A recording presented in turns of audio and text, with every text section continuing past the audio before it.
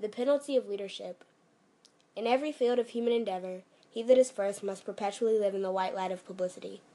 Whether the leadership be vested in a man or in a manufactured product, emulation and envy are ever at work. In art, in literature, in music, in industry, the reward and the punishment are always the same. The reward is widespread recognition, the punishment fierce denial and detraction. When a man's work becomes a standard for the whole world, it also becomes a target for the shafts of the envious few. If his work is merely mediocre, he will be left severely alone. If he achieve a masterpiece, it will set 1,000,000 tongues a-wagging. Jealousy does not protrude its forked tongue at the artist who produces a commonplace painting. Whatsoever you write, or paint, or play, or sing, or build, no one will strive to surpass or to slander you unless your work be stamped with the seal of genius.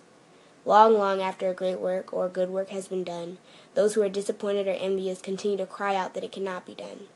Spiteful little voices in the domain of art were raised against our own Whistler as a mountebank, long after the big world had acclaimed him its greatest artistic genius. Multitudes flocked to the Bayreuth to worship at the musical shrine of Wagner, while a little group of those whom he had dethroned and displaced argued angrily that he was no musician at all. The little world continued to protest that Fulton could never build a steamboat, while the big world flocked to the riverbanks to see his boat steam by. The leader is assailed because he is a leader, and the effort to equal him is merely added proof of that leadership. Failing to equal or to excel, the follower seeks to depreciate and destroy, but only confirms once more the superiority of that which he strives to supplant. There is nothing new in this.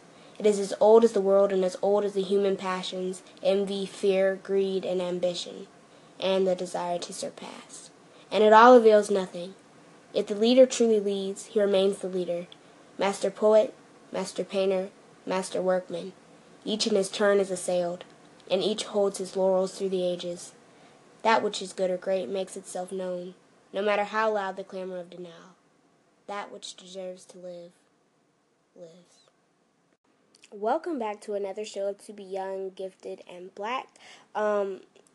The piece I just read was entitled The Penalty of Leadership. All I could find from it was that it was published on January 2nd in the year of 1915, and it was copyrighted by Cadillac Motor Car Division.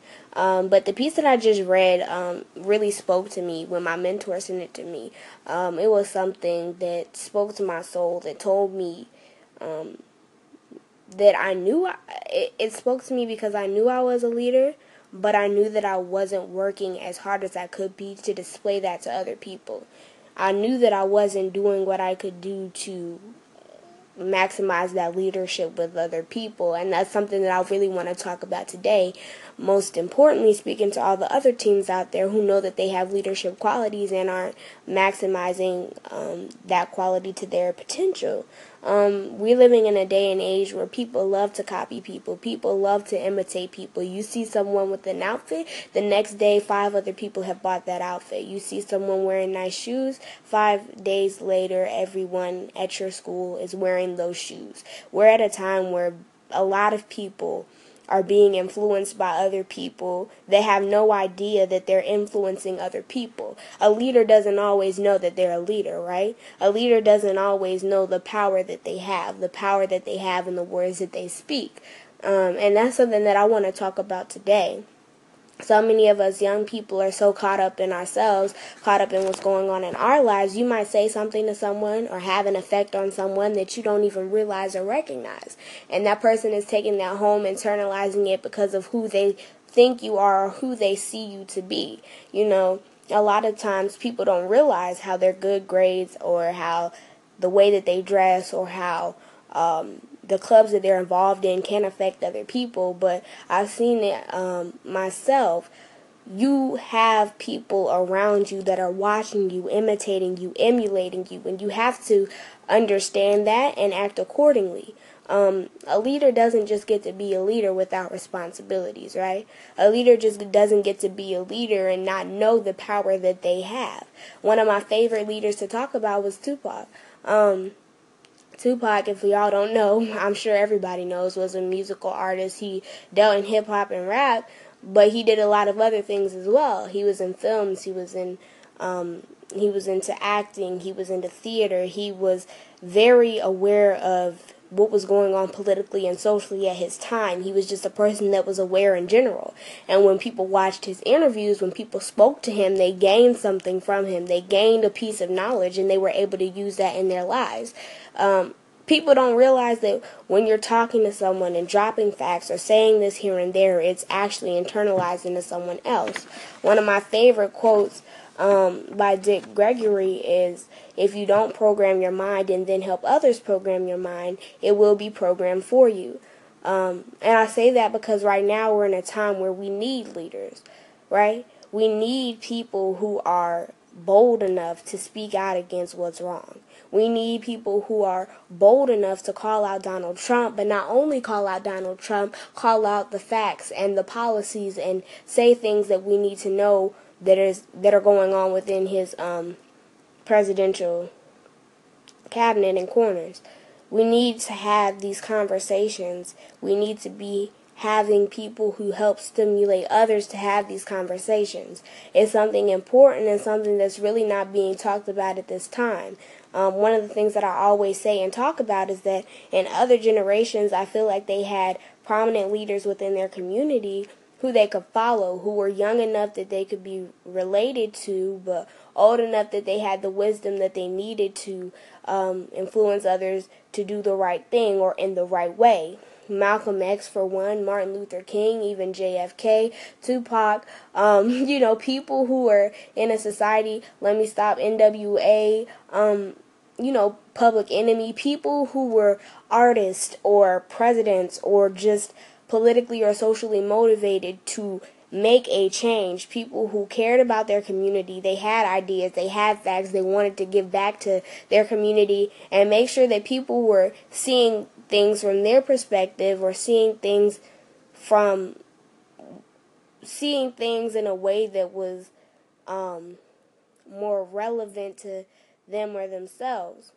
So speaking of those artists I just mentioned, I just want to go ahead and mention call out a couple of artists rather, who have that power and simply are using it. A$AP Rocky and Young Thug, they've gone on interviews on air live telling people that they don't want to comment on political or social events that have happened. They don't want to comment on police brutality. They don't want to comment on what's going on in our society. And I'm really sitting there watching the interview like, sweetheart, you don't have the option to say that you don't want to comment on this. You don't have the option of saying that now that I have the power, the voice, and a platform, I don't want to use it. I want to commend Joey Badass for being able to come out and start saying, this is what I think about this event socially, okay? This is how I feel about this event. This is how I feel about that, because he has so many followers, and now I don't want to say followers, but listeners who care about his voice, who care about what he says, who care about what he wears, who care about what he does. So simply having that power over someone is something that simply can't be taken for granted. And if you know that you're a leader, if you know that you're someone that other people look up to, you don't have the chance to say, I don't want to lead this person to greatness. You know what I'm saying? You don't have the ability to say that. It's your responsibility to help lead people to greatness, to help motivate them to be great.